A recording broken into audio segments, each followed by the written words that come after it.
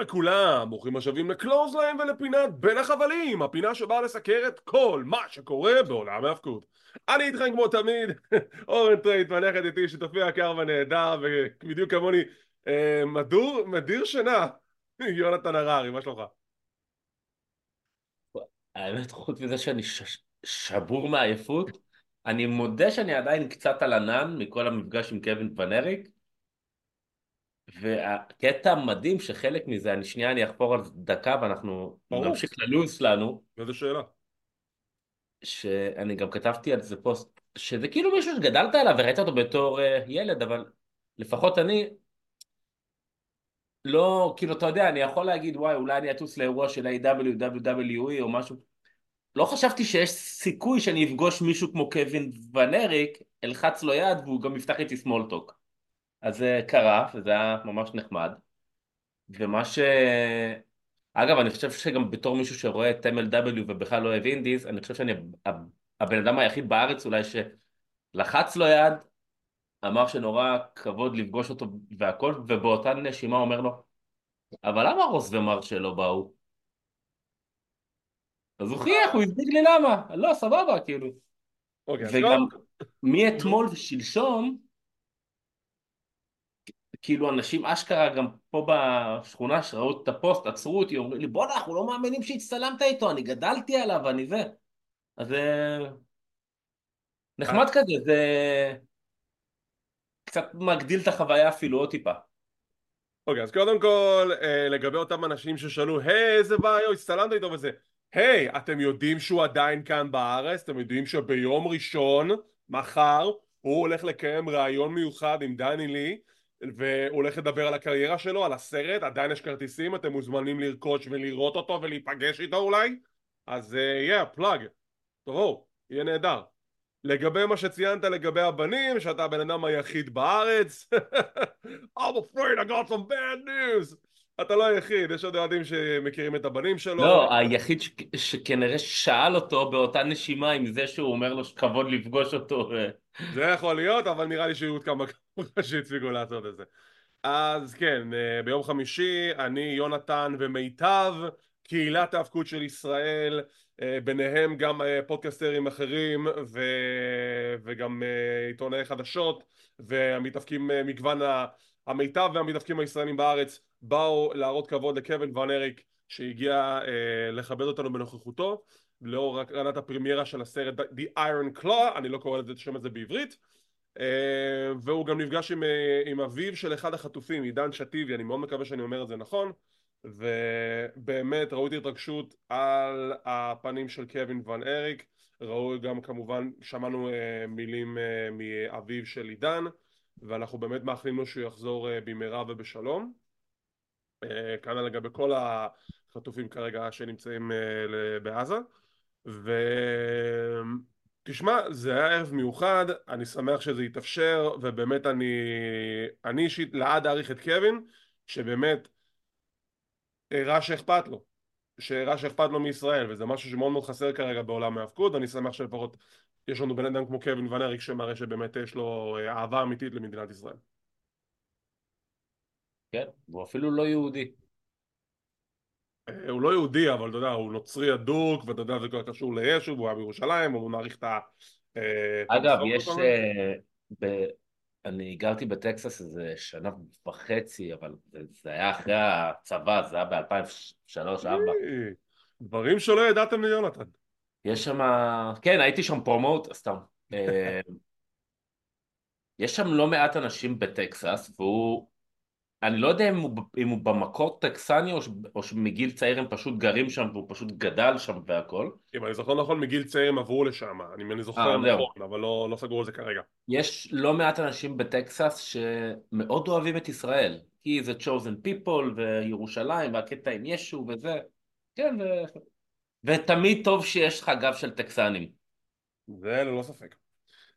אז כן, אז תודה רבה לקווין, כמו שאמרתי, מחר יום ראשון יש מפגש ראיון מיוחד עם דני לי בקולנוע לב בדיזיגוף סנטר, עדיין יש כרטיסים למכירה, מוזמנים להיכנס לאתר של דיזיגוף סנטר, או בקישור ששמנו בקהילת ההפקות של ישראל בפייסבוק, תאמינו לי שלא תתחרטו. כמו כן, בואו נדבר על חדשות וידיעות. The Rock נגד רומן ריינס באוסטרליה לא הולך להתקיים. לפי אתר החדשות Wrestling Observer ומפי דייב מלצר מדווח שנכון לעכשיו אין שום תכנון שרומן ריינס יהיה באוסטרליה, אין שום תכנון שדה רוק יהיה באוסטרליה, מכיוון שהם לא הופיעו בפרסומים, וככל הנראה הקרב של רוק רומן ריינס יהיה ברסלמניה. עכשיו, אני בטוח שיש הרבה אנשים שמאושרים מהידיעה הזאת, אני לא אחד מהם, ולי יש רק שאלה אחת: למה שדה רוק ורומן ריינס לא יהיו באוסטרליה? אם מדובר על פעם ראשונה שבאירוע אלימיניישן צ'יימבר מתקיים באוסטרליה, וזה לא סתם, עם כל הכבוד לאירועים האחרים שמתקיימים ברחבי העולם כמו בקנדה ובצרפת ובגרמניה, אנחנו מדברים פה על אצטדיון של 70,000 איש, ולי נראה תמוה שאנשים כמו רומן ריינס ודה רוק שאוסטרליה עוד פורסם שהם עושים מהלך בשביל להביא אותו לא יהיו באירוע הזה. אז אני מאוד מתפלא אם אנחנו לא נקבל את The Rock Roman Reigns ב-Elimination Chamber. לי זה יהיה אישית מאוד תמוה. או שתקבל אותם בתור הפתעה. הלוואי. הלוואי ונקבל אותם בתור הפתעה. אבל זהו בדיוק הקטע. כאילו גם ככה האירוע הזה נמכר, הוא הולך להיות sold out. אז עם כל הכבוד, עם כל הכסף שאוסטרליה שמים על הדבר הזה, וגם אוסטרליה שמים הרבה כסף על הדבר הזה, זה לא רק עניין של האצטדיון ולמכירת כרטיסים. הם שילמו כסף ל-WWE בשביל לקיים את האירוע הזה אצלם, כמו שקרדיף שילמו, וזה מיליונים. אז עם כל הכבוד, הכסף שלהם שווה את זה, בדיוק כמו ערב הסעודית. אין שום סיבה שרומן ריינס לא יהיה שם. יכול להיות שזה תהיה איזה סוג של הפתעה, כי תראה, היום בעידן הדיגיטל הרי מאוד מאוד קשה לשמור על סודיות. אז Yeah. יכול להיות הפתעה נחמדה, ויכול להיות שגם כאילו, אתה יודע, זה מהלך כלכלי לשני הצדדים, אז אולי לא מאוד חשוב להם אם הם כן יבואו או לא. אני אישית לא חושב כך, אבל אני שוב, אני אומר דעתי, לדעתי רוק רומן ריינס צריך להתקיים בצ'יימבר, אני חושב שהוא הולך להתקיים בצ'יימבר, אבל נחכה ונראה. אם זה לא יתקיים, אני בתור אוסטרליה הייתי מאוד מאוד עצבני על זה. אני הייתי מאוד מאוד עצבני. שאני לא מקבל לפחות את רומן ריינס בקרב אליפות, you know, I'm just saying. אתה לא חושב טוב, שהרבה יותר מתאים לקבל שם את MJF עם הקנגרו קיק? האמת היא שזה מסתדר, you know. טוב, אז אנחנו נכנסים לסיקור תוכניות השבוע. בגלל שלא הקלטנו פרק על NXT ודינמיט, אנחנו נדבר על כמה בולט פוינטס מהתוכניות הבאות. אנחנו נדבר על בולט פוינטס מ-NXT, בולט פוינטס מאימפקט, לא מאימפקט, סליחה, מדינמיט, מרמפייג, סיקור מלא של הפרק השבועי של סמאקדאון, הרצה של הקארד המלא להארט הקל שמתקיים היום בלילה של ארגון TNA baby, it's back! ונראה עוד אם יש לנו כמה חדשות וידיעות לדבר עליהם. אנחנו מתחילים עם NXT. NXT היה פרק מאוד מעניין, וקיבלנו פה גם חתיכת הפתעה שקיבלנו אלוף חדש. וואלה. למה יונתן אומר לה? כי יונתן לא יצא לו לראות את NXT, אני הזהרתי אותו מראש. אנחנו כבר 4 ימים אחרי הפרק, אז אפשר לדבר על זה. יש לנו קרב על האליפות הצפון אמריקאית בין דרגן לי ללקסס קינג. קרב חביב, לא רע בכלל. בסיומו דרגן לי מנצח את לקסס קינג ושומר על האליפות, אבל זוכה טורניר הברייקאוט אובה פמי פודה את החוזה שלו כמו money in the bank, מקבל קרב אליפות, מצמיד את דרגן לי, ואובה פמי הוא האלוף הצפון אמריקאי החדש. מה? איזו החלטה גאונית, ככה אתה מקדם מישהו. טוב. מה רע בזה? בוא תסביר לי. לא יודע, קצת מוזר לי שמישהו שלא יודעים לבטא את השם שלו עדיין אפילו כבר זוכר. וואו, אבל וואו, איזה רייסיסט, וואו. מה? למה רייססט? אובה פמי, מה הבעיה להגיד את השם? שם מומצא כזה, לא יודע, לא... בסדר. זה 4 עברות, אני לא מבין מה הקטע שלך. לא, סבבה, לא מה, יודע. אובה פמי נתן הופעה מפלצתית בטורניר הברייקאוט, הוא נראה מדהים, ועצם העובדה שהחליטו פשוט לקשור עליו את הטיל ולהמריא איתו לפסגה, אני חושב שזה מהלך נהדר. ובכנות, דרגן לי לא צריך את האליפות הצפון אמריקאית, זה היה פשוט אלתור בדקה ה-90 שהחזיר אותו ל-NXT לזכות באליפות, אז הוא עשה שם ריצה מכובדת, אנחנו נזכור אותה לטובה. תחזור בחזרה לסמאקדאון, עכשיו אתה התקדמת, ובפמי הוא העתיד של NXT, אחלה בחירה, אני בעד. טוב, לא יודע, אולי בגלל שלא כך יוצא לי לעקוב לאחרונה אחרי NXT ולא ראיתי זה אותו, אשמתך, that's on you. אז that's on you. זה קצת מוזר לי. באופן כללי מוזר לי שמישהו שרק עלה ובקושי יודעים מי זה, בסדר, יאללה, לא משנה, נו. סליחה, קרמלו הייז גם כן נכנס ל-NXT, התחיל ב-205, זכה בטורניר, ואז ישר פדה אותו מול סוורב, אז אותו דבר, אותו סנריו. טוב. ככה אני רואה את זה, אני חושב שזאת הבחירה נהדרת, הוא בפמי נראה כמו מפלצת. קיצר, אתה אומר שאנחנו צריכים עכשיו להתרגל שכל סוף טורניר הזוכה ישר פודה וזוכה? לא ישר פודה וזוכה, אבל אם התסריט בונה את זה נכון, למה לא? דרך אגב, באותו הקשר, לולה וייס רצתה לפדות את החוזה, היא עדיין לא פדתה אותו, והתחיל כזה סכסוך קטן שאלופת הנשים ולקיריה אומרת ללולה שאולי תגידי לחברה שלך אלקטרה שאת סתם מסבנת אותה כי את לא באמת הולכת לפדות על אליפות הזוגות ואת הולכת לפדות על אליפות הנשים, ואלקטרה כזה לא, מה פתאום, היא חברה שלי, אנחנו יכולים לפדות על אליפות זוגות הנשים, שזה די תמוה כי מן הסתם היא הולכת לפדות על אליפות של ליירה ולקיריה. ונקבע קרב לשבוע הבא, קרב באטל רויאל, 20 מתחרות, שהארבע המתחרות האחרונות מעפילות לקרב מרובע בשבוע לאחר מכן, והזוכה בקרב הזה תילחם נגד ליירה ולקיריה בוונג'נס דיי. באמת שאני אוהב טורנירים, זה טוב. וכבר דיברנו על טורניר The Dusty Classic, הוא התחיל בכל תרועה רמה. קיבלנו שתי קרבות נהדרים שבראון ברייקר וברן קורבן מנצחים את גלס בויז on top. זה היה נורא מצחיק לראות את האינטראקציה בין קורבן וברייקר בתור טאג-טים, משעשעים מאוד, ובסוף הם מנצחים, והם ילחמו נגד הצוות של ניית'ן פרייזר ואקסיום שגם כן מעפילים לחצי הגמר. יפה, שני זוגות בכלל לא אורגניים ודי מאולתרים, מעפילים לחצי הגמר. תראה, בהתחשב בעובדה שהטורניר הראשון של הדסטי קלאסיק גם כן היה בנוי מצוותים מאולתרים, זה מציק לי אבל גם לא מציק לי, אבל כאילו תראה, אני it's אגיד לך מה, fine, it's fine. אני לא הסתרתי אף פעם, אני תמיד העדפתי קרבות זוגות, יותר מתחבר לזוגות, לא שלישיות או 4 על 4, זוגות. אז כן, הייתי מצפה שבטורניר זה יהיה זוגות יותר, אבל אני יכול להבין אולי ב-NXT כי זה הפיתוח ועדיין אין שם מספיק זוגות אולי. יש להם מספיק זוגות, הם פשוט רצו לתת כאילו קצת סטורי ליין לכמה אנשים ספציפיים כמו נפן פרייזר ואקסים שיש להם מיני סכסוך חברי ועכשיו אז הם זהו, באים תראה, לצוות, אם בסופו של דבר זה גם מתפתח אחר כך לאיזה סטורי ליין, וגם קיבלנו קרב טוב, אז אני יכול להבין. בדיוק. הייתי מעדיף אבל שהם יהיו דווקא הצד המפסיד, ושהטג האורגני הוא זה כן, שיתקדם, אבל סבבה. אתה יודע, זה גם תלוי בסיפור. נגיד הסיפור של ברייקר וקורבן משעשע, הסיפור של נפן פרייזר ואקסיום גם משעשע, הם ניצחו את הצוות של טנק והנק.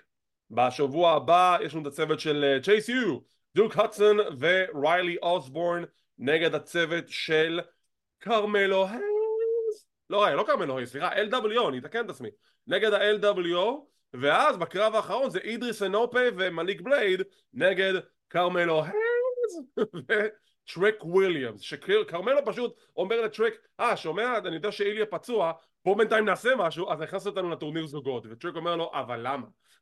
יש לי קרב אליפות, למה אני צריך להיכנס לטורניר הזה? כמובן, אתה תהיה 2 belt mellow, אתה תהיה 2 belt trick, אתה תהיה 2 trick title trick, אני יודע, אז הוא כזה, טוב, נו, אז אני אהיה אלוף כפול, בסדר, וזה עוד יותר מקדם את העלילה. דרך אגב, איפה לעזאזל איליה ג'וגנוב? הוא באמת פצוע? כי אני לא חושב שהוא באמת פצוע לפי הדיווחים. אתה... כמה שאני יודע. אני כאילו חשבתי שזה באמת פציעה. כמה שאני קראתי, לא, זה חלק מסטורי ליין, אבל אולי, לא יודע. אני, ממה שהבנתי, זה חלק מסטורי ליין. אבל אם טוב? כן, אז לאן זה מוביל? טוב, נחכה ונראה. אלה כל הנקודות הגדולות מהפרק השבועי של NXT, אני מקווה שבשבוע הבא אנחנו נעשה סיקור מלא על כל הפרק. דבר אחד אחרון, אם לא יצא לך לראות מן הסתם, לך תראה את הסגמנט של טיפני סטרון ושל פאלן הנלי. ראיתי אותו. ראית, אז זה היה גדול, זה היה קורע. משעשע מאוד, כן. מאוד מאוד משעשע. אז זה אני בהחלט ממליץ בחום.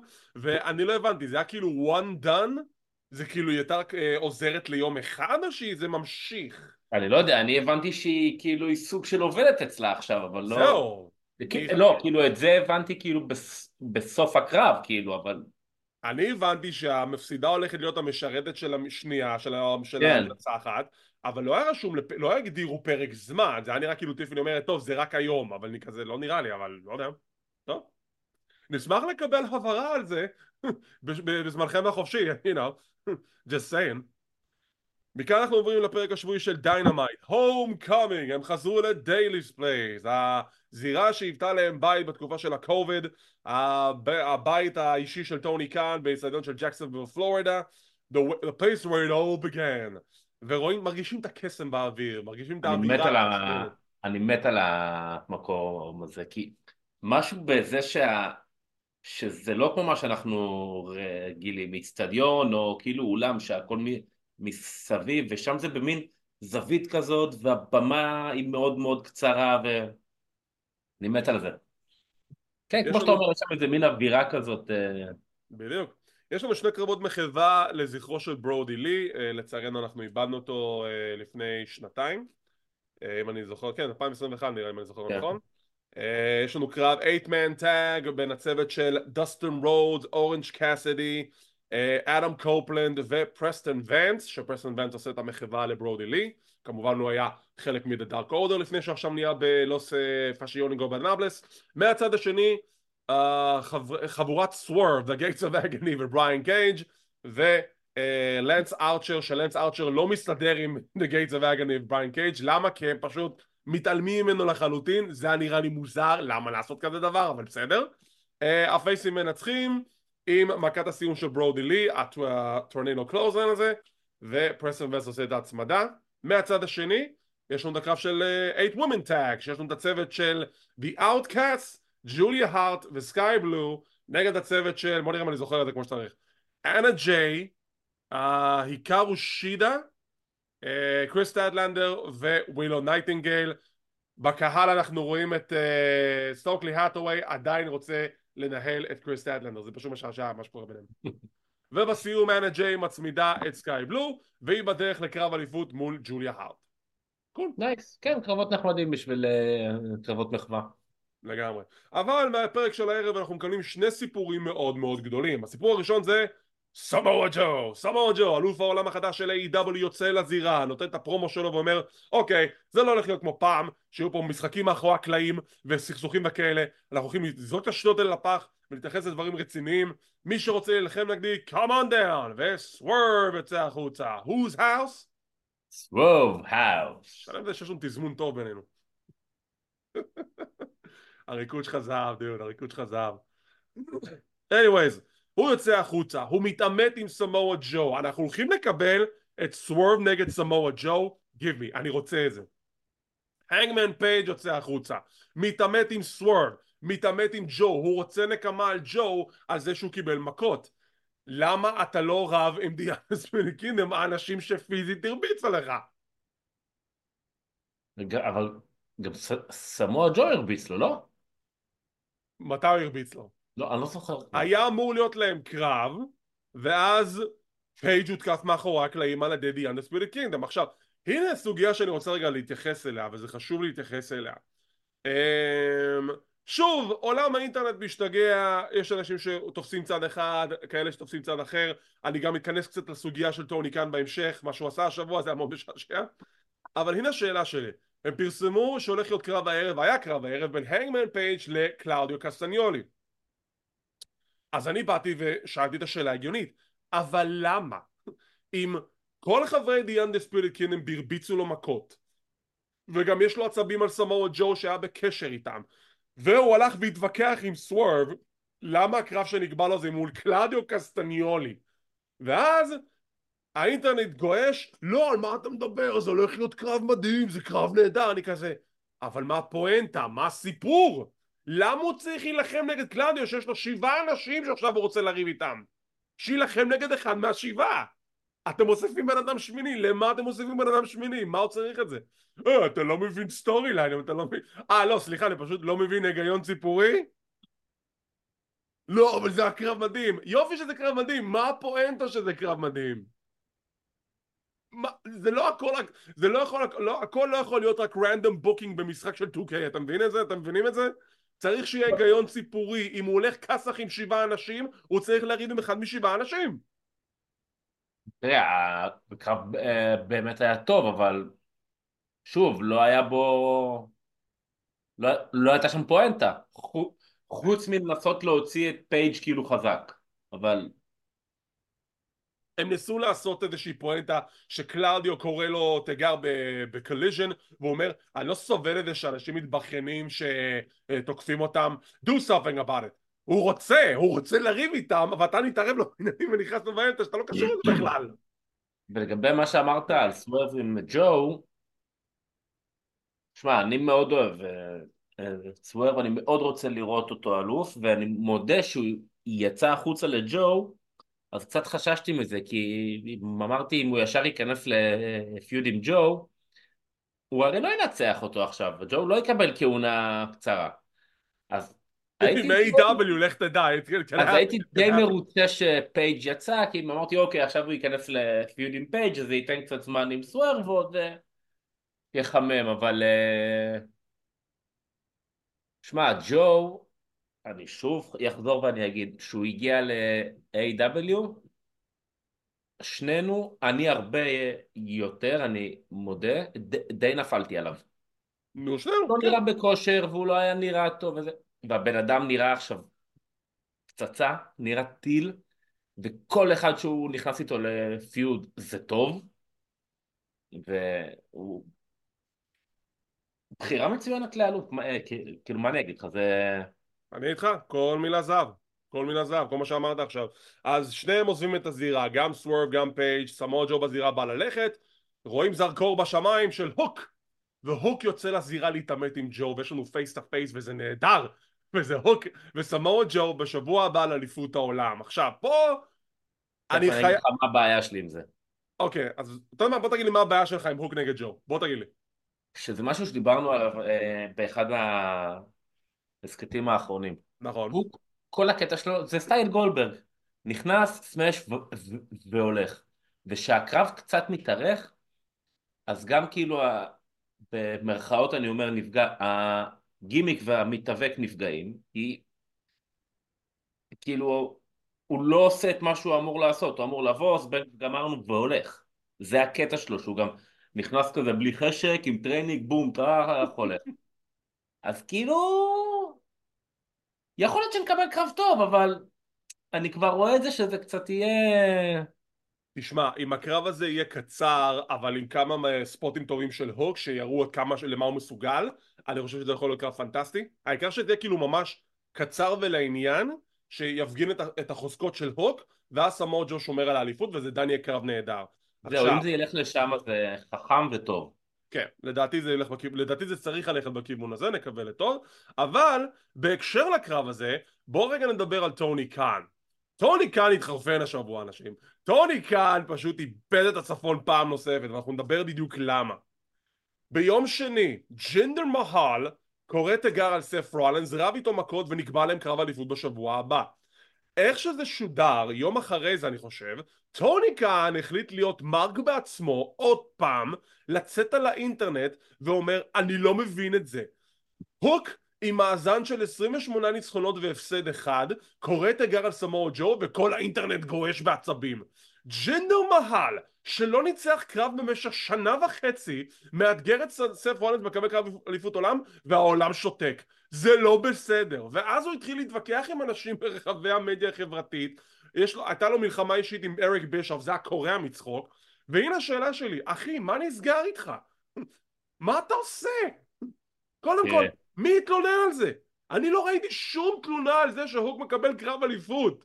ודבר שני, כשיש היגיון סיפורי, אז הכל מתקבל, ו-WWE לא עובדים לפי מאזנים כאלו. ג'ינדר התחצף לרולנס, קרא עליו תיגר, וסף רולנס בגלל שהוא אלוף שמגן על האליפות, הסכים, אוקיי, בוא ניתן לך הזדמנות. האם זה הוביל לכך שג'ינדר מחל יזכה באליפות? הלוואי, אני רוצה לראות את זה. אבל ברצינות, זה להשוות תפוחים ללימונים. מה נסגר איתך? תראה, אני בדרך כלל לא כך מתייחס לדברים האלה באינטרנט. אני יכול להבין למה הוא אומר, וזה אני גם לא, כאילו לא רואה סיבה שג'ינדר יקבל קרב. אז הוא יתחצף, אז מה? יש הרי כל פעם קרבות על טוענים לכתר, אם תנצח טעות, תקבל, אז פה אני בא אחרי שנתיים שלא מתאבקתי, קורא תיגר ובום מקבל קרב, זה כאילו לא... ברוק לזר. ברוק לזר. אבל טוב, ברוק לסנר יכול לעשות מה שבא לו, איפה שהוא רוצה. נו, בבקשה, אתה רואה? זה דאבל סטנדרט. למה הוא יכול והוא לא? אבל כי זה חלק מהדמות של ברוק לסנר גם. אבל בסדר, עניין דבילי קצת, לא משנה. תשמע, שוב, אני אמרתי, לי מה שקביל בעיניי זה היגיון סיפורי. אם ג'ינדר בא, התעמת עם סף רולנס, תקף אותו, וסף רולנס אומר, אתה יודע מה? סבבה, אתה רוצה קרב אליפות נגדי? קיבלת. אז אני מקבל את ההיגיון הסיפורי הזה. וזה לא משנה לי המאזן, כי WWE לא שמים את זה בתור בולט פוינט להסתכל עליו, על המאזן ניצחונות הפסדים שלך ב-WWE, כי שם זה לא רלוונטי. שוב, אני צריך היגיון סיפורי. יש היגיון סיפורי, אני מקבל את ההסבר לקרב מסוים. A.W. הלכו על קו של מאזנים וניצחונות, שמצד אחד אתם כן מנסים לעמוד בפני הפער הזה, מצד שני זה גם, יש מצבים שזה בכלל לא משנה. אז טוני כאן, אחי, אתה בא לארגון, מה אתה מתווכח כמו כל אחד, כמו אחד מהאוהדים על גבי המדיה החברתית, ונכנס לדיון שאתה בכלל לא צריך להיכנס אליו. לא, בגלל זה אני אומר שאני יכול להבין את הטיעון שלו, אני גם יכול קצת להסכים עם זה. לא שאתה בא לארגון. אתה לא... בדיוק, אבל מטעם התפקיד שלך, סתום את הפה. בדיוק. למה אף אחד לא לוקח אותה מקלדת? למה אף אחד לא חוסם אותו במדיה החברתית? somebody take his phone. Oh God. והסוגיה האחרונה שנדבר עליה מ-AEW דינמיט, סטינג! סטינג ודרבי אלן בקרב המרכזי מול קנוסקי את הקשדה ופאוור-האוס האבס. קודם כל, הספוט של דרבי, אומייגאד. אתה ראית את מה שאמרתי לך? אני ראיתי את מה שאמרת לי, שהם זורקים אותו כמו נדנדה והצוואר שלו נתקע בחבלים. כן. אוי והזמיר, אוי גוואלד, מה זה היה? מה הוא ניסה לעשות? הוא לא ניסה לעשות כלום, הוא פשוט נחת לשם לא טוב. כי הוא הסתובב באוויר, אני מקווה שהוא בסדר. אז anyways, קרב טיפוסי של סטינג ב-AW, רב עם ההילים, נופל דרך שולחן. כן. כי זה סטינג בימינו. ואז טוני שבני, היה גם ספוט שריק פלר מתחיל לריב עם האבס, אני כזה דוד, לא. לא, אל תעשו את זה. אל תעשו את זה. אוקיי, אז סטינג ברעיון בזירה, וטוני שבני שואל אותו את שאלת $1,000,000. Revolution, הקרב האחרון שלך, נגד מי זה הולך להיות? ורצו ספיקולציות, ורצו הרבה שמועות, והרבה לחשושים לגבי, אוקיי, זה יהיה קרב יחידים, נכון? סטינג נגד מישהו, כי זה אמור להיות קרב הפרישה. אולי סטינג נגד דרבי אלן, אולי זה יהיה קרב הפרישה שלו. והחוצה יוצאים The Young Bucks. ויאנג בקס הולכים להיות הקרב האחרון של סטינג ב-AW, שזה הולך להיות הוא ודרבי נגד היאנג בקס. עכשיו, לפי הדיווח של רסלינג אבזרבר, בדיוק עכשיו גם כאן אתה שלחת לי את הדיווח הנוסף, טוני כאן אמר לסטינג, תשמע, אני אתן לך את מי שאתה רוצה, מאיזה ארגון שאתה רוצה, חוץ מ-WWE. אני אתן לך את מי שאתה רוצה, חוץ מ-WWE, תבחר, אני אשיג לך אותו. סטינג אמר שהוא רוצה, הוא בחר את היאנג בקס. סטינג בחר בעצמו את היאנג בקס בתור הקרב האחרון שלו בקריירה.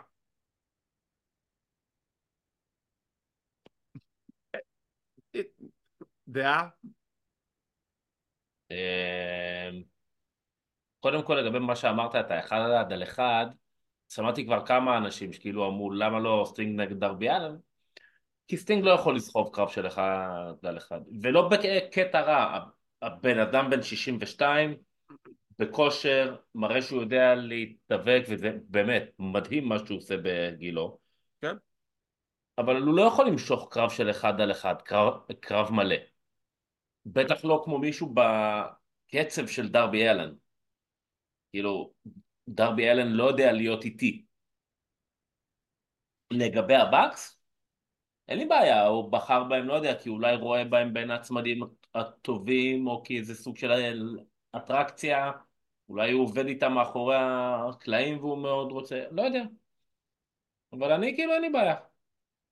אני פשוט חושב שזו בחירה קצת תמוהה, אבל you know. כי אתה נותן להם טינה מהקטע עם פאנק, אני יודע. לא, עזוב את הקטע של טינה של פאנק, אני כאילו, גם מבחינת היגיון סיפורי, למה הבקס? אז יסבירו לך שבוע הבא למה. טוב, אז אם זה מה שסטינג רוצה, אני אכבד את רצונו. בוא נקבל את זה, קרב אחרון בקריירה של סטינג ודרבי אלן נגד היאנג בקס. אני יודע שרצית שהוא יבחר אותך ואותי, אבל... מה לי ולסטינג, בחייך, מה שעיף אותי דרך שולחן? לא תודה.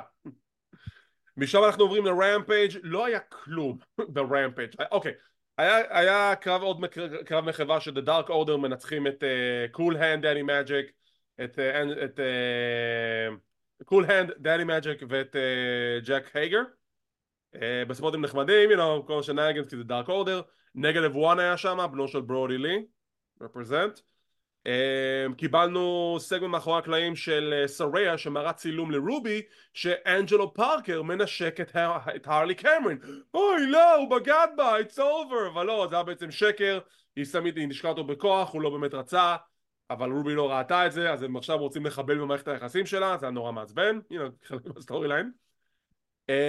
The Hardys החליטו שהם הולכים להקים צוות עם מרק בריסקו והולכים על אליפות הטריוז, שזה גם נחמד.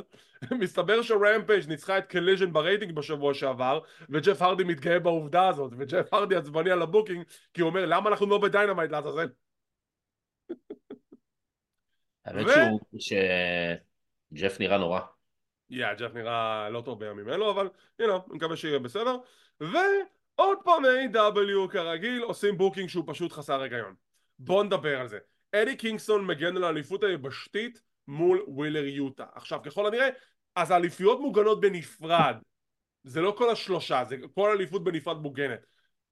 הקרב היה טוב, הצליחו להסביר את זה שווילר יוטה רוצה נקמה על חברי The Blackpool Combat Club שאדי ניצח, הכל טוב ויפה. הנה הבעיה שלי, עוד פעם, אתם גורמים לתואר לא להרגיש חשוב. למה אנשים רנדומליים הולכים על האליפות הזאת? למה היא סתם מרגישה לי כמו אליפות שהיא סתם? ככה היא מרגישה לי.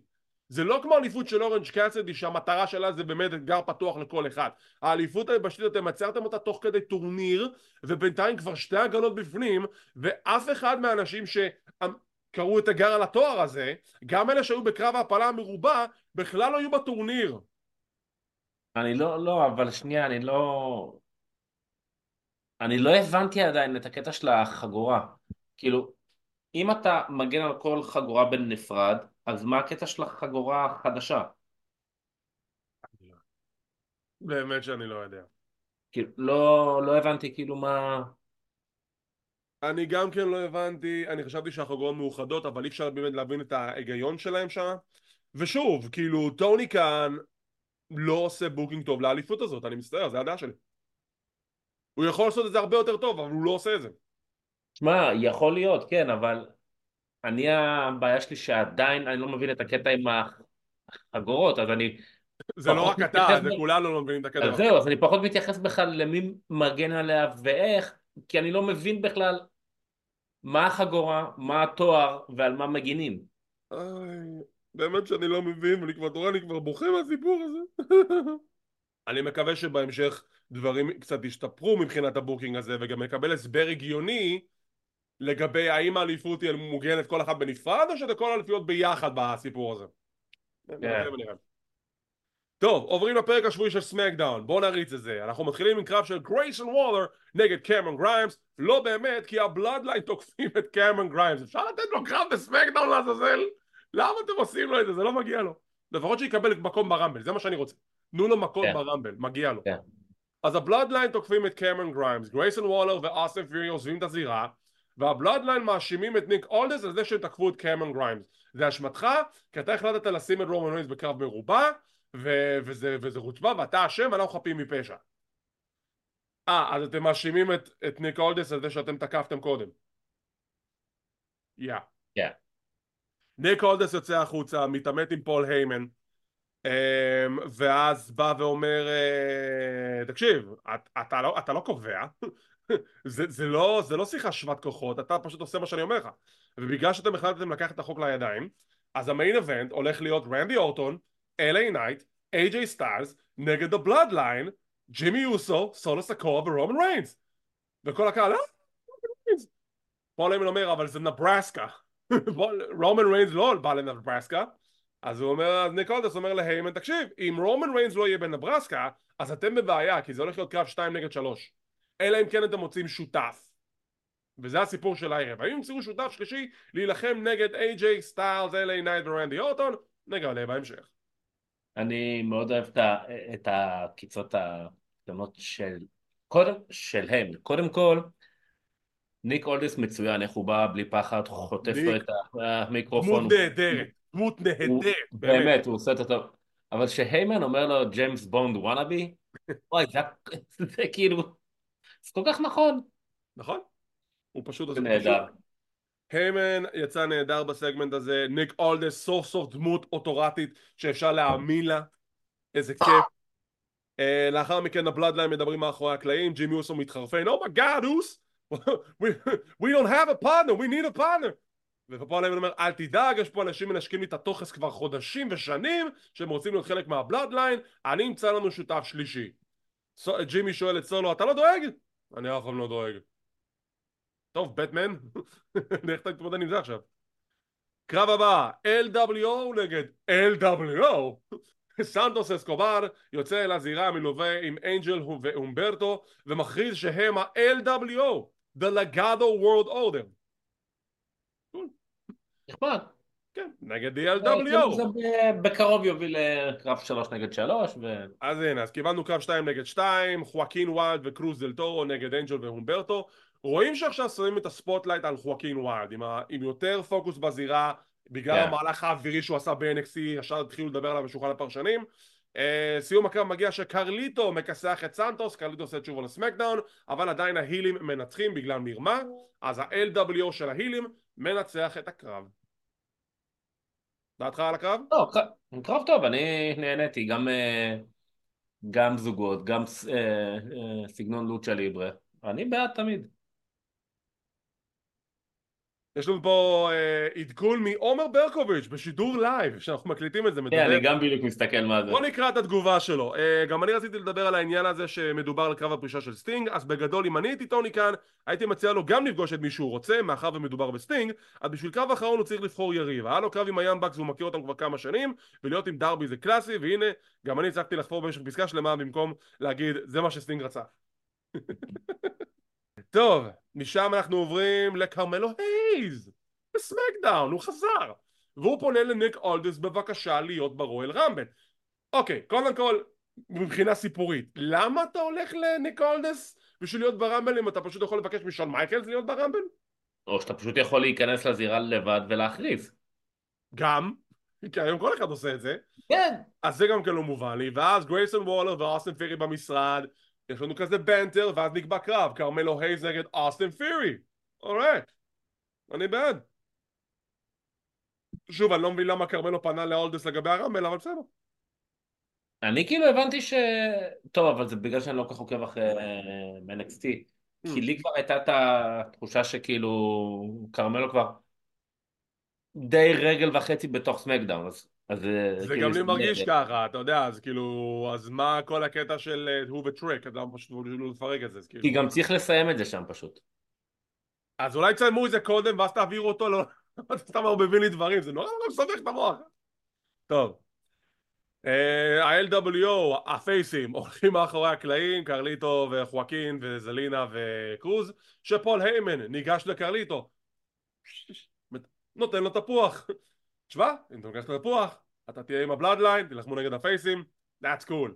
קרליטו אומר, הבן אדם היחידי שנוצר כסח עכשיו זה סנטוס אסקובר, ואז הוא הולך, רואה את התפוח, תודה, והולך. סליחה, התפוח ותשובה חיובית זה חלק מהעסקה. זה היה משעשע. כן.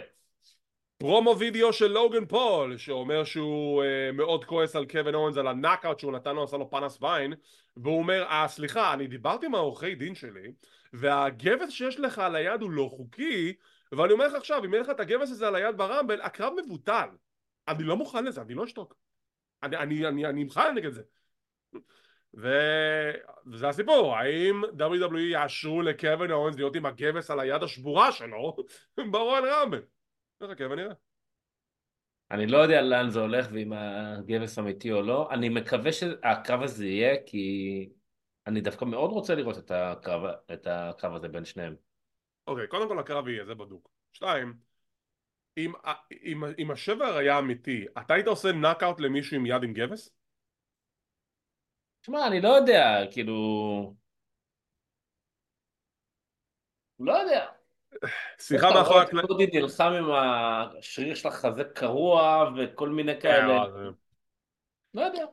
שיחה מאחורי הקלעים בין טיילר בייט לבוטש, ואני עושה בוטש במרכאות כי זה נראה אולי אנחנו סוף סוף נקבל את השם הקודם שלו. טיילר בייט מדבר איתו על זה שהוא רוצה להקים בחזרה את British Strong Style. בוטש אומר, תקשיב, די, נו, זה היה בעבר, ביקשתי לך טובה אחת, עכשיו שכל אחד ילך לדרכו. וטיילר בייט אומר, לא, אבל למה, נו, היינו British Strong Style, ואתה צריך לחשוב מה השם שלך הולך להיות בעתיד. ואז הוא בא להגיב, והמצלמה נחתכת. אם הוא לא חוזר להיות פינת, I swear to God. לא, חוזר, חוזר. והוא גם מכריז רשמית ש-The Brawling Brutes is over. זהו, they're done. רייג' עבר ל-NXT, שיימוס צריך לחזור מתישהו, אולי ברמבל, ובוטש בתקווה יהיה פינת. אז שמע, גם להישאר לבד וגם להיתקע עם השם בוש זה מאוד אכזרי. ולמה טרנד 7 לא איתם? עלו ב-TNA, אבל בסדר, נו, יש לו גם דברים טובים הולכים שם. לאחר מכן יש לנו את הקרב בין ביאנקה בלר נגד ביילי מדאמג' קונטרול, שכל חברות דאמג' קונטרול ליד הזירה לתמוך בה לתמוך בה מנטלית. יש לנו קרב טוב, יש שם ספוט חביב כזה מאוד מאוד יצירתי, שביילי קושרת את רגע, ה... רגע. מה? בקרב של תיאוריה, שהוא הופסק בגלל אבל הפציעה, זה פציעה בהמשך, אמיתית היה? זה בהמשך, עוד לא כן? הגענו אליו. אתה בטוח? אני הולך לפי הסדר. אוקיי. אתה רואה לי את הסדר? למה אתה רואה לי את הסדר? דיימט יונתן, סתם נו. זה הקרב הזה בהמשך. אז יש לנו את ביילי נגד ביאנקה, יש שם ספוט מאוד יצירתי, שביילי קושרת את השיער של ביאנקה לחבל, ואז היא רצה לחבל לבעוט לה בראש, אז ביאנקה מושכת את השיער שזה כמו קלוזליין, וביילי מועדת והראש שלה נכפת בפינה האמצעית. עכשיו, הסיום של הקרב מגיע שביילי זורקת את ביאנקה מחוץ לזירה, מסיחה את דעת השופט ומסמנת לחברות damage control, לכו כסחו אותה, והן סתם עומדות, הן לא עושות כלום. מה קורה פה? קצר בתקשורת? ביילי לא מבינה, מחזירה את ביאנקה לזירה, ביאנקה מחזירה את עצמה את המומנטום ומנצחת את הקרב. עם סיום הקרב יש שיחה מאחורי הקלעים, ביילי שואלת את דקוטה קאי, היי, מה? למה אנחנו... ודקוטה אומרת, לא, מה, השופט ראה שלא יכולנו לעשות כלום. איזה רע, היה לכם לפחות איזה 10 שעות לפני ששופט בכלל שם לב. אבל, את יודעת, כאילו, את צריכה לנצח לבד, כמו שברמבל, את צריכה לנצח לבד. כי השאר דאמג' קונטרול לא יהיו ברמבל? כאילו, לא נראה לי הגיוני שהם לא יהיו ברמבל. קודם כל, הספוט עם השיער הוא באמת היה מגניב, חמוד, חמוד. אבל בגדול הוא כאילו היה אמור לפסול את ביילי. כי, למה? זה שאתה כי, קושר כי, שיער לחבלים זה פסילה? לא, אבל גם אתה מושך בשיער שאסור, וגם הוא עמד שם ואמר לה כמה פעמים, stop it, you can do it. הוא תמיד אומר את אבל זה. נתת לה קו יש, להמשיך. כשמתאבק עושה מהלך לא חוקי כמו חניקה וכדומה, יש ספירת 5. אם הוא שובר את זה נכון. בספירת 5, אז הוא נפסל. זה חוק יבש, אבל you know. בסדר, אבל הוא כאילו עובד שם צועק, אסור לך לעשות, אסור לך. אז אם אסור לה, למה אתה נותן לה להמשיך? אז כאילו, אתה יודע, אז דברים קטנים אתה עכשיו, יודע, שוב. זה נורא זה אתה כאילו יודע, דברים... אני לא אגיד את זה, אבל הסיטואציה שתיארת עכשיו מאוד מאוד מזכירה לי את המציאות. מה? לא, אבל תראה, דברים קטנים, אבל ברגע שהמצלמה תופסת את השופט די במרכז ושומעים אותו צועק את זה, אז כאילו... עכשיו, לגבי הקטע עם שארט דמג' קונטרול, ברור כבר לאן זה מוביל, אבל זה היה עשוי קצת פחות טוב, כי... זה עשוי מוזר, כי כאילו... כן, מוזר, מוזר. אתם עומדות בחוץ 4. אתם היליות. אז כאילו הקלאסי זה שאחת מהם הולכת שנייה לצד של הזירה, צועקת משהו לשופט, הוא מסתובב, ושלוש נותנות לה שם בעיטות.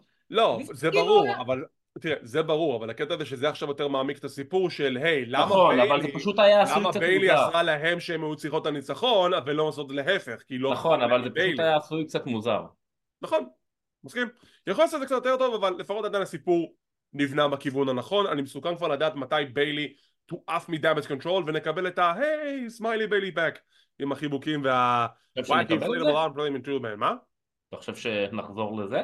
אני די חושב שזה הכיוון. גם ניק אולדס נראה לי זרק על זה איזושהי הערה באחד מהפודקאסטים שהוא רוצה לראות את הביילי הישנה עוד פעם, אבל אוקיי. מזל טוב לאשתו של ניק אולדס, מיקי ג'יימס, שנבחרה להיות אחת מהיועצות הבכירות של ארגון OVW. היא הולכת לעזור להם מהכישרונות ומחלקת אנשים. נייס. כן. משם יש לנו וידאו של קווין אורנס שמגיב לטענה של לוגן פול, אומר, עזוב, מה עורכי דין, מה זה, בוא שבוע הבא נעשה שיחה פנים מול פנים, נסגור את זה בינינו, יהיה מעניין. לשלי יוצא לזירה עם הסטריט פרופטס. יש שמועות שהשם של הפקשן שלהם זה The Pride, אבל זה לא רשמי, הם לא הכריזו את זה לפחות, והם רוצים נקמה נגד קריאן קרוס ו-The Offers of Pain. פול אלרינג יוצא החוצה, הבן אדם הכי מגניב בטלוויזיה, מצביע על המסך, ויש לנו סרטון מגניב ביותר של קריאן קרוס מסביר על פעולותיו שלו ושל The Offers of Pain, מסביר על הפקשן שלו שמקבל רשמית את השם The Final Testament. אתה יודע מה מצחיק אותי? נו, שאתה יודע איזה שם הייתי נותן להם? מה? The Judgment Day. יותר מתאים להם. האמת שנכון. אבל Final Testament זה שם מגניב, וזה עכשיו הפיוד הבא, אז עקרונית לשלי והפרופטס הם פייסים. תראה, בגדול הם הג'אג'מנט דיי החדש, כאילו, אבל The better one. כן.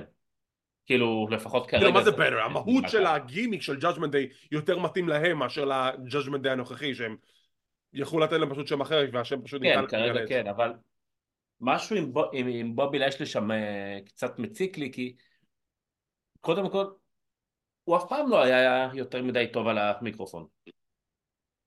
בסדר. והפרופיט שניהם, הקהל לא אוהב אותם על המיקרופון. עכשיו, היה את הקטע, הם היו הרי פייסים מובהקים, ואז דיברנו על זה שזה נראה שהולכים לפצל אותם, ואז זה לא קרה, ואז היה כזה זהו.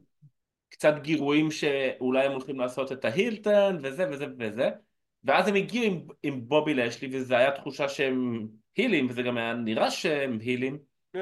ופתאום הם נשארים עם לשלי והם הולכים להיות פייסים. לא, אבל בוא נעשה את זה קרונולוגית. לאשלי רוצה להכניס אותם לחבורה שלו, הוא רוצה להקים חבורה איתם בסדר, אוקיי? אז הם עושים היל טרן, ואז אחרי ההיל טרן שהם תוקפים צוותים, אז הם פתאום מהססים לגבי זה, ואז לשלי מאיים להעיף אותם, ואז הם כן עושים את ההיל טרן, אז הוא איתם שוב ביחד, ואז הם הילים מול ה-LWO, ואז הם פתאום, הם כן, אבל הקהל אוהב אותם, ואז יש להם קרב עם ה-Judgment Day, אז הם כן פייסים, ואז הם הילים, ואז אתה לא מבין מה קורה איתם בתכל'ס. אז עכשיו שנייה תעצור, ותחזור על כל מה שאמרת ותסביר לי שוב, כי לצורך העניין לא הבנתי. אתה מבין שמה שאמרת עכשיו זה לא הגיוני. זה המציאות אבל, כי אתה לא יודע מה לעשות איתם, אז עכשיו הם דה פקטו פייסים, אז סבבה, נגיד שהם פייסים, מי אני שאתווכח? זה בוקינג לא הגיוני, זה משהו שממש מעצבן אותי בכלל הבוקינג. אז צריך קו קוהרנטי, תחליטו. אוקיי, זה המשעשע. פריטי דדלי ניגשים לפול היימן, מציעים לו, היי, בוא נחבור ביחד, פריטי דדלי ופול היימן. והיימן מסביר להם, אבל אני צריך אחד מכם. אתם שניים, נגד LA נייט. AJ סטארס. רנדי אורטון. לא, בדיוק יש לך את התואר הזה למניקור, נכון? לזה, לחנות פיתיונות דגים או whatever. והם עוזבים. עכשיו, הנה משהו מצחיק. למה היימן לא ניסה לסבן אותם ולהגיד, אוקיי, בואו שניכם ותהיו עם ג'ימי יוסו, ואני לא אערב את סולו, ואז שלושתכם תהיו נגד AJ סטארס ו-LA ורנדי אורטון. כי ניק אולדיס לא מאשר את זה כנראה. מה זה לא מאשר את זה? הוא לא שאל. אבל היימן חכם יותר מזה. כי אולדיס אמר לו, הם שניהם, ולך תמצא עוד אחד, ואם לא, בעיה שלכם. נו, אז הוא הביא לך שלושה בכל... לא משנה. וידאו של הם, קרמלו הייז, בווידאו, אז אני יוצא מנקודת הנחה שהוא בסמאקדאון. זהו. אז הוא כן? אפשר לקבל את זה. Can we get confirmation on this? לא? טוב, נו.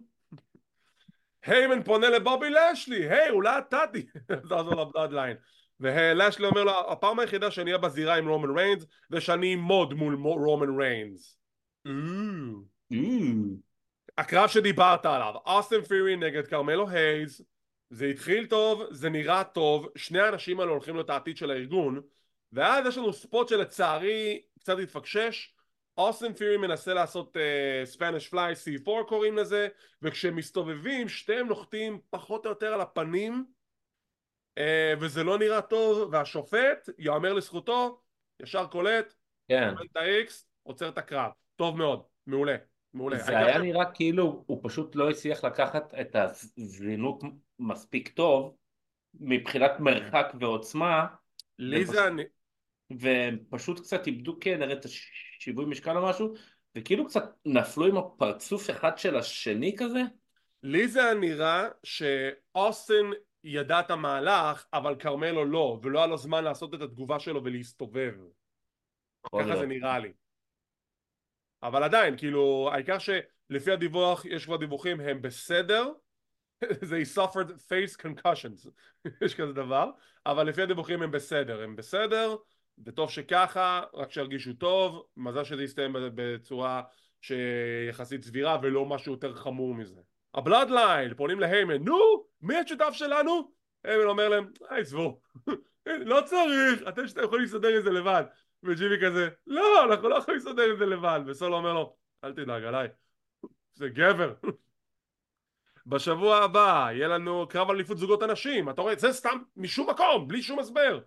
קטן צ'אנס וקיידן קרטר נגד הצוות של איילה דון ואלבה פייר, שעשו את תשובם לפני שבועיים, תקפו את הקבוקי ווריורס ומקבלות קרב אליפות בלי שום סיבה. אוקיי, אתה רואה, זה לא הגיוני מבחינתי. היה כן. לכם טוב, היה לכם סטורי-ליין עם אליפות זוגות הנשים, פתאום קרב אליפות זוגות בלי שום היגיון והסבר. זה מעצבן אותי. כן. לוגן פול ישוחח עם קווין אורנס, ויהיה לנו את חתימת החוזה לקרב המרובע ברויאל רמבל בין LA נייט, רנדי אורטון, אייג' סטיילס ורומן ריינס. והגענו לקרב המרכזי. The Bloodline נגד רנדי אורטון, לא, הם תוקפים אותו! ג'ימי וסולו תוקפים את רנדי אורטון, ועכשיו יש לנו קרב זוגות, טאג טים מאץ' פלייר, כי זה AJ ו-LA נגד סולו וג'ימי. אז אנחנו מקבלים קרב זוגות למעשה, כי רנדי אורטון בחוץ.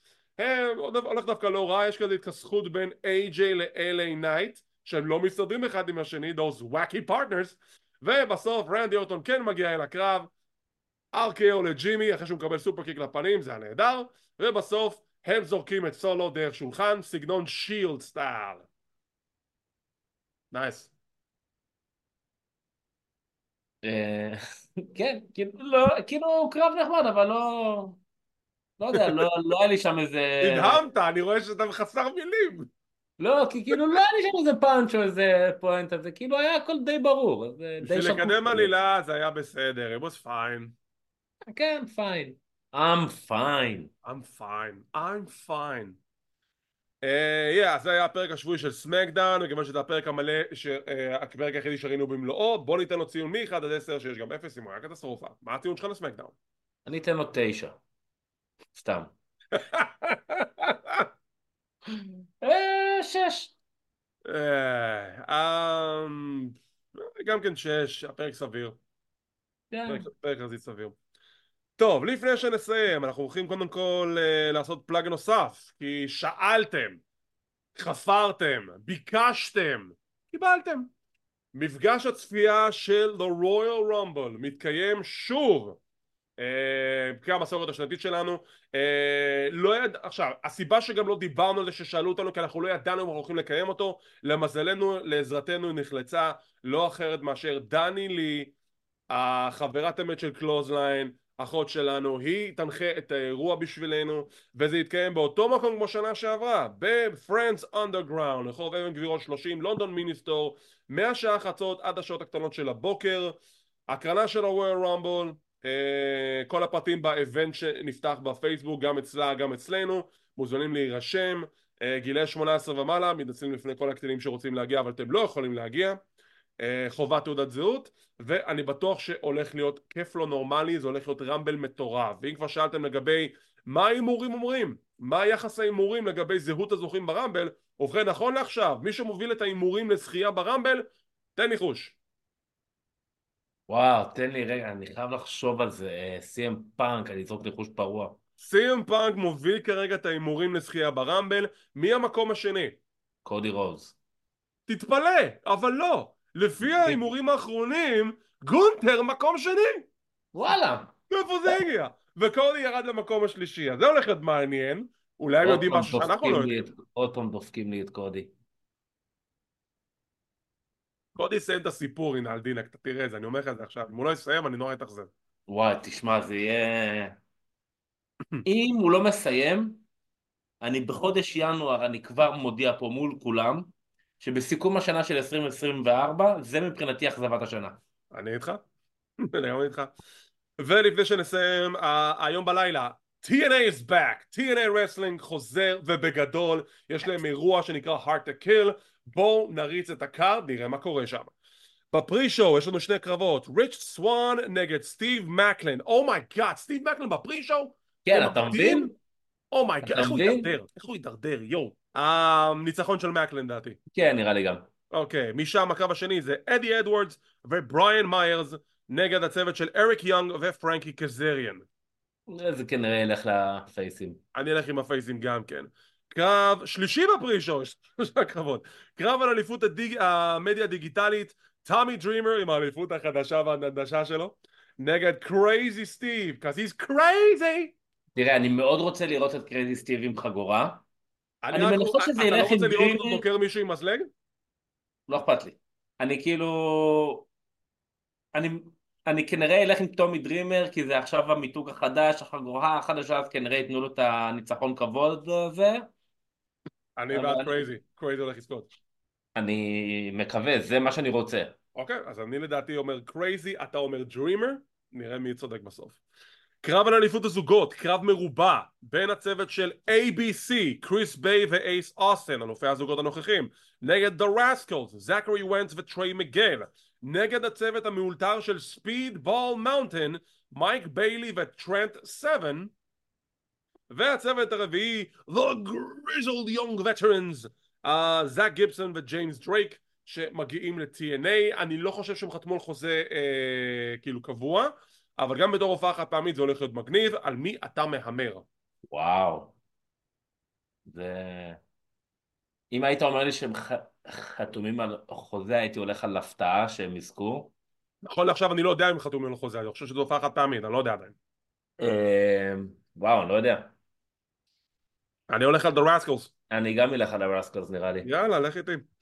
ג'וש אלכסנדר נגד אלכס המרסטון. אם אתם לא יודעים מי זה אלכס המרסטון, אז כדאי מאוד שתתחילו להכיר את השם. זה מתאבק שהיה בעיקר ב-MLW. הוא התחיל את הקריירה שלו בתור חלק מפאקשן עם MJF, והוא היה פשוט היעלום של MLW, היה אלוף העולם שלהם לפרק זמן של איזה 600 ימים. כן, ניצח מישהו מהבלודליין, את ג'ייקוב פאטו. הוא פשוט, הוא פנומנלי, הוא נדיר, כן, כן. הוא נהדר, וגם עם כל האקלייז שאני עכשיו נותן לו, ג'וש אלכסנדר לדעתי מנצח. כן, ג'וש מנצח. אני לא הבנתי אם הוא אבל חתם שם או לא. נכון לעכשיו לא, זו הופעה חד פעמית, אני לא קראתי שהוא חתם. הוא קצת מזכיר ברוק לסנר כזה, בנוי מאוד מאוד מאוד מאוד טוב, אבל מאוד זריז וגם מרשים בזירה.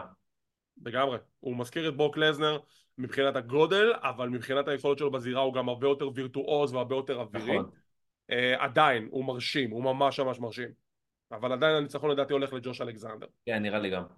קרב אולטימט אקס של מחלקת הנאקאוטס, להכריע מי תהיה הטוענת לכתר לאליפות הנאקאוטס, בין ג'זל שאה, זיה ברוקסייד, היא הייתה ב-NXT UK, ג'ודי פרט, טאשה סטיל שזכתה בקרב בשנה שעברה, אלישה אדוארדס ודני לונה. זה די קל שזה הולך את ג'יזל שואו לדעתי. אני מאוד אופתע אם לא. אני הולך על הפתעה, אני הולך על דני לונה. אני כן אוקיי. מסכים איתך שג'זל שואו היא הבחירה ההגיונית, אבל לדעתי דני לונה תביא פה הפתעה לא רעה בכלל.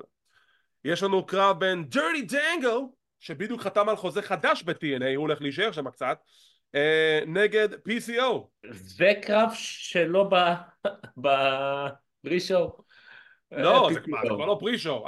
כן, לא, אני אומר, זה קרב שצריך להיות בפרי-שואו, PCO. אני איתך ב-PCO. קרב על אליפות ה-X Division, קרב משולש בין קריס סיימן האלוף שמגן על האליפות נגד אל היו דל ויקינגו וקשידה. הולך לגנוב את ההצגה פשוט. וואו, זה הולך להיות קרב, אבל סייבן שומר על החבורה. אני איתך עם סייבן, למרות שאני לא אתפלא אם קשידה ייקח, אבל אני אלך על סייבן בכל מקרה. טריניטי מגינה על אליפות הנאקאוטס נגד ג'ורדן גרייס. זה למעשה הפדיעה של ג'ורדן גרייס לאחר שניצחה ב-Call Your Shot Gauntlet ב-Bound for Glory. תראה, אני הולך פה על ג'ורדן גרייס לפי כל גם. הדיווחים שטריניטי ככל הנראה בדרך בחזרה ל-WWE. כן, זהו, אני גם בגלל זה. עד שקיבלה את האליפות החדשה היפהפייה הזאת? חבל. באמת חגורה יפה עשו לה. הרבה יותר טובה מהקודמת, ממש, שאפו. ובמיין איבנט, אלכס שלי מגן על אליפות העולם של TNA נגד מוס, שמוס פודה את המזוודה שלו של Feast or Fired. מי זוכר? מוס. אני הולך על אלכס. אני חושב שאלכס עדיין כאילו יכול לתת עוד קצת בתור אלוף עולם. והשאלה הגדולה, או לפי הדיווחים של TNA פרסמו את זה. אוקיי, בוא נלך על שתיים, כי אנחנו די חלוקים לגבי זה, אבל כנראה שזה הולך להיות הפתעה והחתמה. הם מדברים על כוכב חדש שהולך לחתום בארגון, כנראה הכוכב הכי גדול שהם אי פעם החתימו. מי אתה חושב שזה הולך להיות? מה אתה שואל אותי? אני כבר חודשיים חופר על זה, אוקדה. אתה הולך על קזוצ'קה אוקדה, אני כנראה הולך איתך. כאילו, אני לא חושב סקאט דמור הוא אחד מהפרומוטרים היותר חכמים שיש כיום בשוק, כי הוא גם יודע שהוא לא ימכור לך משהו שלא באמת אין לו, הוא יודע מה יש לו והוא עובד עם זה. בגלל זה אם הוא יצא עם ההצהרה שהוא אומר שהוא הולך עכשיו להחתים את אחד הכוכבים הכי גדולים שאי פעם היו ב-TNA, זה חייב להיות מישהו עם שם גדול, זה לא יכול להיות סתם איזה מישהו. אז לדעתי אני חושב שזה יכול להיות אוקדה. אז עכשיו גם, תראה, גם אם יש לך משוחררים מ-AW ומ-WWE, זה לא שמות שאתה יכול להכריז עליהם כאחת ההחתמות הגדולות של TNA. אז זה באמת חייב להיות איזה משהו... כן. וכמו כן לפי הפרסומים יש דיבורים על איזושהי הפתעה נוספת שהולכת ב-TNA, ואני אמרתי ההפתעה לדעתי שת"פ עם WWE רשמי. לא יודע, אין לי מושג, קצת קשה לי לעכל דבר כזה, אבל אמרת לי לפני איזה שבוע שהם הולכים להיות משודרים בסטרימינג של... ל-Endeavor הבעלים של ה-WWE יש שירות סטרימינג אז משלהם, ועכשיו TNA משודרים שם. כן, אז אולי באמת יהיה איזה משהו כזה. יכול להיות מאוד מעניין. מאוד מעניין. למרות ששוב, יש את ה... לא יודע, כי גם TNA בשת"פ כזה עם ניו ג'פן, שהם עם A.W, יש פה כאילו המון... ו-WWE רוצים גם לעבוד עכשיו עם ניו ג'פן, כן, אז יש יכול פה להסתדר המון טוב. מישמש כזה, יש פה המון... תשמע, אם באמת טריפל אייג' מופיע באימפקט זון, אתה רואה טוני קאן הולך להתחרפן על זה. לא, כן, יש כאן הרבה מאוד מישמש בין כל הארגונים פתאום. עכשיו, לפני שהגיבו לי בתגובות, מה פתאום, אין סיכוי. חבר'ה, קצת פנטסי בוקינג, אפשר קצת לעשות כאלה דברים? נכון? אפשר קצת? אז תנו לי לחלום, אפשר גם לחלום. טוב, עם זאת אנחנו נסיים להפעם, תודה רבה ליונתן הררי שהצטרף על הפעם נוספת, אנחנו נחזור לכאן בהקדם עם סיקור האירוע של Hard to Kill, כנראה ביום שני. כמו כן, עוד כמה דברים שמתוכננים לנו לערוץ ואנחנו כמובן נפרסם אותם בהתאם. כמו שכבר אמרתי, לא לשכוח, יום ראשון המפגש ראיון עם קווין ואריק. אם אתם מגיעים אתם יכולים לרשום שאלה שבתקווה גם תענה על ידי קווין. מפגש הרול ראמבל, מפגש הצפייה ב-28 בינואר, בלילה בין שבת לראשון, לא לפספס. וכמו תמיד, אם אתם רוצים להישאר מעודכנים ולראות מתי אנחנו מעלים את הפינות האלו, תחצו על הלייק, תירשמו לערוץ, תחצו לפעמון לקבל עדכונים, זה חינם, זה לא עולה כסף. כמו כן אנחנו זמינים בפודקאסט קלוזליין, אנחנו באפל אייטונס, פודבין, ספוטיפיי, גוגל פודקאסט, אודיו אדבול, סאונדקלאוד, רבים טובים. לא לשכוח, אנחנו גם ב-X, טיק טוק, אינסטגרם וכל מדיה חברתית באשר היא.